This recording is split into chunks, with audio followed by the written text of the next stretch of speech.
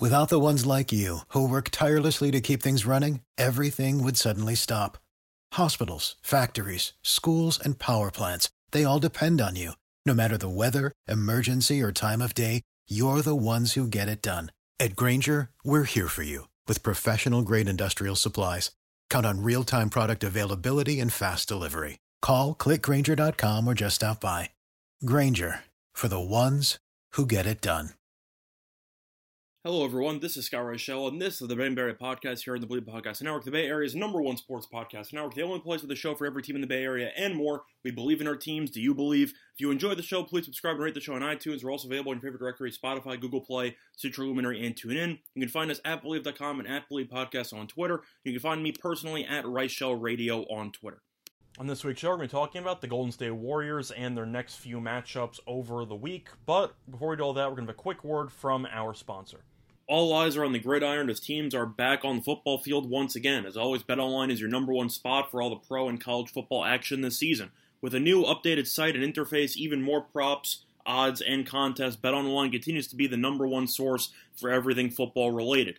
Head to the website or use your mobile device to sign up today to receive your 100% welcome bonus. That's double your initial deposit just for signing up. Don't forget to use the promo code NFL100. BetOnline, the fastest and easiest way to bet on all your favorite sports. BetOnline, your online sportsbook experts. Welcome back, everyone, to the Ben Maria Podcast here for Thursday, June 16th. Now, before we went on break, we previewed what we were doing with this week's show. Once again, talking about the Golden State Warriors and the last couple of NBA Finals games remaining on the calendar. It could potentially be last final game. We'll see what happens in Game 6, but of course, Golden State is up 3-2 right now, so we'll see how the series unfolds. But they got 2 shots to win one, and if they pull it off, they'll win another championship. So regardless of how the NBA Finals turn out, this will be, of course, the final NBA episode for the season. I thought about doing a recap episode just to kind of just to go through Golden State's overall season, but you don't really need to be honest. I mean, either they win the championship, which is the ultimate success, or they ended up losing a heartbreaker in the finals, which I don't think I really need to recap. So this will be the final basketball episode before we transition over to baseball, and hopefully, Golden State ends the season on top. But either way, before we get into Game 6 and potentially Game 7, we got to recap what happened last week. And overall, we had a very good week, and Golden State had a very good week. We said that Golden State would end up responding well to the adversity and would win Game 4 on the road and then win Game 5 at home. And both those things happened. And we also liked the under in both those games and that cash. So we ended up going 4-0. Nice overall week. Can't really get much better than that. And we'll look for another potential sweep here for this upcoming week. But of course, before we get into the actual Game 6 preview, we got to focus on how we got here and recap the last couple of games from an actual X's and O's perspective before getting into Game 6. So starting off with what happened in Game 4, you had Golden State play a pretty, I'd say, underwhelming first half, trailed by 5 at the break. It looked like Curry was the only person doing anything. Then the second half happened, and Curry continued to play really well. Golden State third quarter was another, I'd say, no sweat winner there, as Golden State ended up winning by 6 in the third quarter, then carried the momentum over into the fourth and won that quarter by 9. So when you outscore the opponent by 15 points in the second half, you're going to fare pretty well most times. Now, Curry had 43 points. Thompson had 18. Wiggins had 17, but he also had 16 rebounds. So he was amazing. Looney came in off the bench with 11 rebounds. Jordan Poole was pretty good as well with 14 points. Draymond was disastrous in that game, had 2 points, 9 rebounds, 8 assists, 4 steals. So besides the actual shooting, he was solid, but he went 1 for 7 from the floor, which is definitely not ideal. Besides that, though, going through Boston and its production, Tatum went 8 for 24, Brown went 9 for 19, Smart went 7 for 18, but Boston had 15 turnovers, Tatum had 6, and Boston in the fourth quarter, especially in the final 5 minutes, completely imploded offensively as Golden State not only took the lead, but never surrendered the lead as Golden State won the game. So Golden State showed up, mostly Curry, and really gave Golden State life because they were almost down 3-1. And following that win, I feel like most people expected Golden State to respond well at home after such an emotional win in Game 4, And they did. Golden State came out and led by 12 at halftime. Then they basically punted the entire lead in the third quarter. Poole hit the borderline half-court shot there to keep Golden State leading after 3. So Golden State was up 1 entering the fourth. And then Boston's offense once again imploded in the fourth quarter as Golden State outscored Boston 29-20 in the fourth as Golden State won by 10. So to go through that actual box score, Curry was awful. 7 of 22, 0 for 9 from 3. He did have 8 assists, though, so he did a good job getting his teammates involved. Klay was good. He had 21 points, 7 of 14 from the floor, 5-11 from 3, which was needed because with Curry being that off, they needed Klay to step up, and he did. Wiggins was great once again. 26 points, 13 rebounds, 12 of 23 from the floor, while also going 0 for 6 from 3. So Wiggins from 2 was unbelievable. And besides that, Draymond actually played really well. He did foul out, but he had 8 points, 7 rebounds, 6 assists. So he had an overall solid game, plus 11 in the plus-minus. Gary Payton, the second, had a very good game at 15 points off the bench in 26 minutes. Poole was good again, had 14 points, including that real backbreaker for a three-pointer at the end of the third quarter. Besides that, that's basically it from Golden State's side. Now to go through Boston's side, actually one more thing, Golden State only turned the ball over 6 times, which was amazing.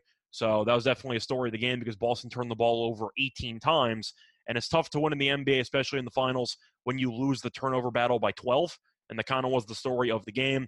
Tatum went 10 for 20, 5 for 9 from 3, only 2 for 6 from the line. He also had 10 rebounds, but he did have 4 turnovers, and they were a meaningful 4 turnovers because he officially set the all-time record for the most turnovers in a single playoffs. So Tatum has really turned the ball over on a regular basis. It doesn't help that Boston's had a couple of game 7s, so there have been a lot of games for Tatum to turn the ball over in, but he has the all-time record for most turnovers, which is a dubious record to have. Now, Marcus Smart was good. He had 20 points, 7 of 15 from the floor. He had 4 turnovers. He also kind of lost it mentally as Poole ended up drawing that flopping offensive foul, and Smart just seemed out of sorts in the fourth quarter. Jaylen Brown played 44 minutes. He was atrocious. He went 5 for 18 from the floor, 0 for 5 from 3, and he also had 5 turnovers. So really the story of the game was that Tatum and Brown combined for 9 turnovers, and that's not going to fly if Boston wants to even up the series by winning game 6 at home. The bench did absolutely nothing for Boston. The bench as a whole had 10 points, and a couple of those came from guys who played 1 minute. Cornette played 1 minute, had 3 points. Nesmith played 1 minute and had 3 points. So the overall bench of usual contributors combined for 4 points. That's pretty rough. But Boston's bench has been a mess. Tatum's really been a mess. And it really seems like Boston has no cohesion offensively right now, especially late in games. And that really has been the undoing for Boston up to this point. Now to go through game 6, first we'll look at the overall spread and the total. Golden State is a dog in this one on the road. They are getting roughly 4 points, total of roughly 210.5.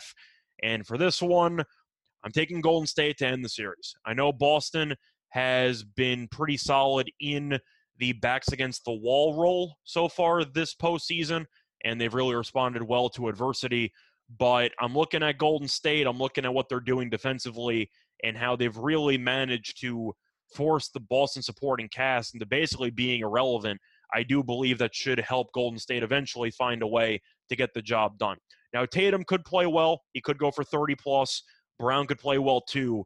But the issue is Boston really relies so heavily on those 2 guys that if one of them has an off night, I'm not sure Boston gets to 100. We saw what happened in Game 6. We saw what happened in Game 5. We saw what happened in Game 4. And Boston was unable to get to 100 in each of those games because Boston really just has no rhythm offensively. You're looking at how the Celtics actually function offensively, and it's mostly similar to how the Cavaliers used to run their offense with LeBron. Of course, significantly worse, but stylistically, the idea is get 4 guys standing around the perimeter, maybe a center in there to set a screen or 2. But for the most part, everyone get the hell out of the way, let the star player dribble in the same spot for about 15 seconds, and let him do something. Of course, Cleveland made it work because LeBron's a top 2 player in the history of the sport, and he's also one of the best playmakers in league history. Tatum, not so much. Tatum is definitely a solid outside shooter. He's usually a pretty good finisher around the basket. He's shooting roughly 30% from 2 in this series as he's been a mess around the rim. But Tatum is really not known for his facilitating, and with him being forced to make all of the decisions late in shot clocks, it has really come back to bite the Celtics in the ass, and I feel like that's the main reason why Boston's fourth quarter offense has been so underwhelming. Now, when it comes to what counters Boston can make for game 6, defensively, I think they figured it out. I know Clay had a pretty good game, but Steph ended up going 0 for 9 from 3. Wiggins went 0 for 6 from 3. Boston as a whole, though, held Golden State to 104. That's doable. I think that defensively, Boston has at least found a way to make Steph extremely uncomfortable after Steph torched them for the first 4 games of the series. But the issue for me Boston is the fact that offensively, I really don't know what counters Boston has. The only counter I could think of is playing extremely fast. We saw Boston play with a lot of speed in Game 3, which was their really only convincing win of the series. I know Game 1 they won by 12, but it involved a massive fourth quarter comeback. But Game 3 they kind of controlled from start to finish, and the main reason why was because they went extremely up-tempo, which resulted in 68 points in the first half. And ever since that first half, Boston has played extremely slow, and it has killed them in the process. Now, of course, Golden State's aware of that. Boston should probably look to play faster in the first half of Game 6. But Golden State, we know that they're not afraid of slowing it down. Golden State's half-court offense has been significantly better than Boston's half-court offense up to this point. So I do expect Golden State to do whatever it can to force this game into taking a very slow pace, and I do think that'll be the Celtics' undoing once again. Now, the home crowd could have a big could play a big factor. We saw it basically rattle Draymond for 2 straight games. However, I do believe that Boston offensively just has too many flaws right now, and we talked about how Tatum and Brown have been pretty hit or miss. Smart's actually been really good when it comes to shooting the basketball for the last couple of games, and I don't know how sustainable that actually is. Now, Smart has had a decent amount of turnovers, but you're looking at the games here, and he's been great. You know, Marcus Smart has scored at least 18 points in 4 of the first 5 games, and he's been shooting the ball relatively efficiently. Smart has shot the ball well, at least 46% from the floor in 3 of the 5 games. We know Smart's a very streaky shooter. So far, he's been on an upswing. There's always a chance he has a massive clunker. And if that's the case, then the Celtics need Tatum and Brown to be really good offensively, and I'm not sure that's going to happen. It seems like Golden State's length on the perimeter has done a great job of, I don't want to say figuring out Tatum and Brown, but making them extremely uncomfortable in the offensive sets, and I do believe that that should result in Golden State's defense putting the clamps down once again. So for me, I think Golden State gets it done. Is it going to be easy? No, but I do think Golden State is going to rise to the occasion. I think they'll respond well in this hostile environment, and I do think Golden State will get the job done, potentially by 5 points. But give me Golden State, and I think it's correlated. Give me the under. If Golden State's going to win this game, its defense has to show up and really just shut down Boston like it did in the last 2 games, and I expect that to be the case. So give me Golden State, and give me the under. Now, assuming I am wrong, and assuming that Boston does force a Game 7, that will be taking place on Sunday, which means we have another 2 full days off in between games, which is a whole separate rant. This is one of the worst scheduled NBA finals I've ever seen. The amount of off days in between matchups is excessive and borderline disgusting, and there has been no momentum in this entire series because of the fact that viewers have to actually wait several days in between games, which is really insane. It's approaching the end of June. Wrap it up already. You don't need 2 days off in between games. Throw 1 day off in between, and let's play some basketball. But looking at Game 7, I am taking Golden State. If Boston's able to get the job done, I'm not going to overreact to a Game 6 loss. Golden State at home has really dominated the majority of the 3 games. Golden State, of course, is 2-1 in those games. They dominated basically 3/4 of Game 5. They dominated basically 4 quarters in Game 2. Game 2 was not particularly close, as Golden State ended up winning that game by 19. You can argue that Boston first quarter, they ended up trailing, but Golden State led after every quarter. So you can basically pencil it down to Golden State dominating in 3 quarters in Game 1, or at least 2 quarters in Game 1, but it was pretty much in control up to that point. Game 2, same story, basically 3 quarters. And Game 5, besides the third quarter, they dominated the first, the second, and the fourth. So Golden State, in 12 quarters at home, has looked very comfortable in about 8 or 9 of them. So I think Golden State will end up winning the NBA Finals in either Game 6 or Game 7. Boston, we've seen once again have serious issues offensively, and they're not suddenly going to go away.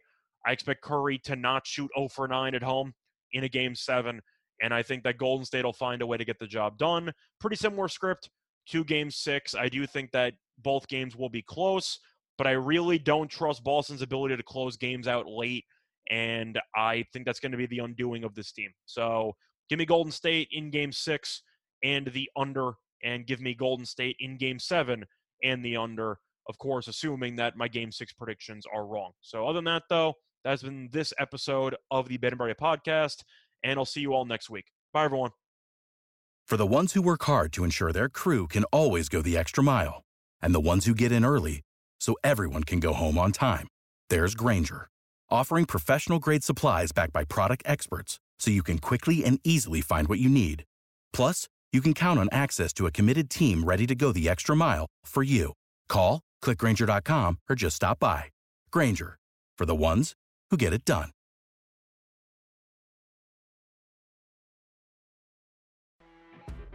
You know when you're listening to a true crime story that has an unbelievable plot twist that makes you stop in your tracks? That's what our podcast, People Are the Worst, brings you with each episode. I'm Rachel. And I'm Rebecca. We're identical twins who love true crime cases that make you say, didn't see that coming, and we hate the people responsible for them.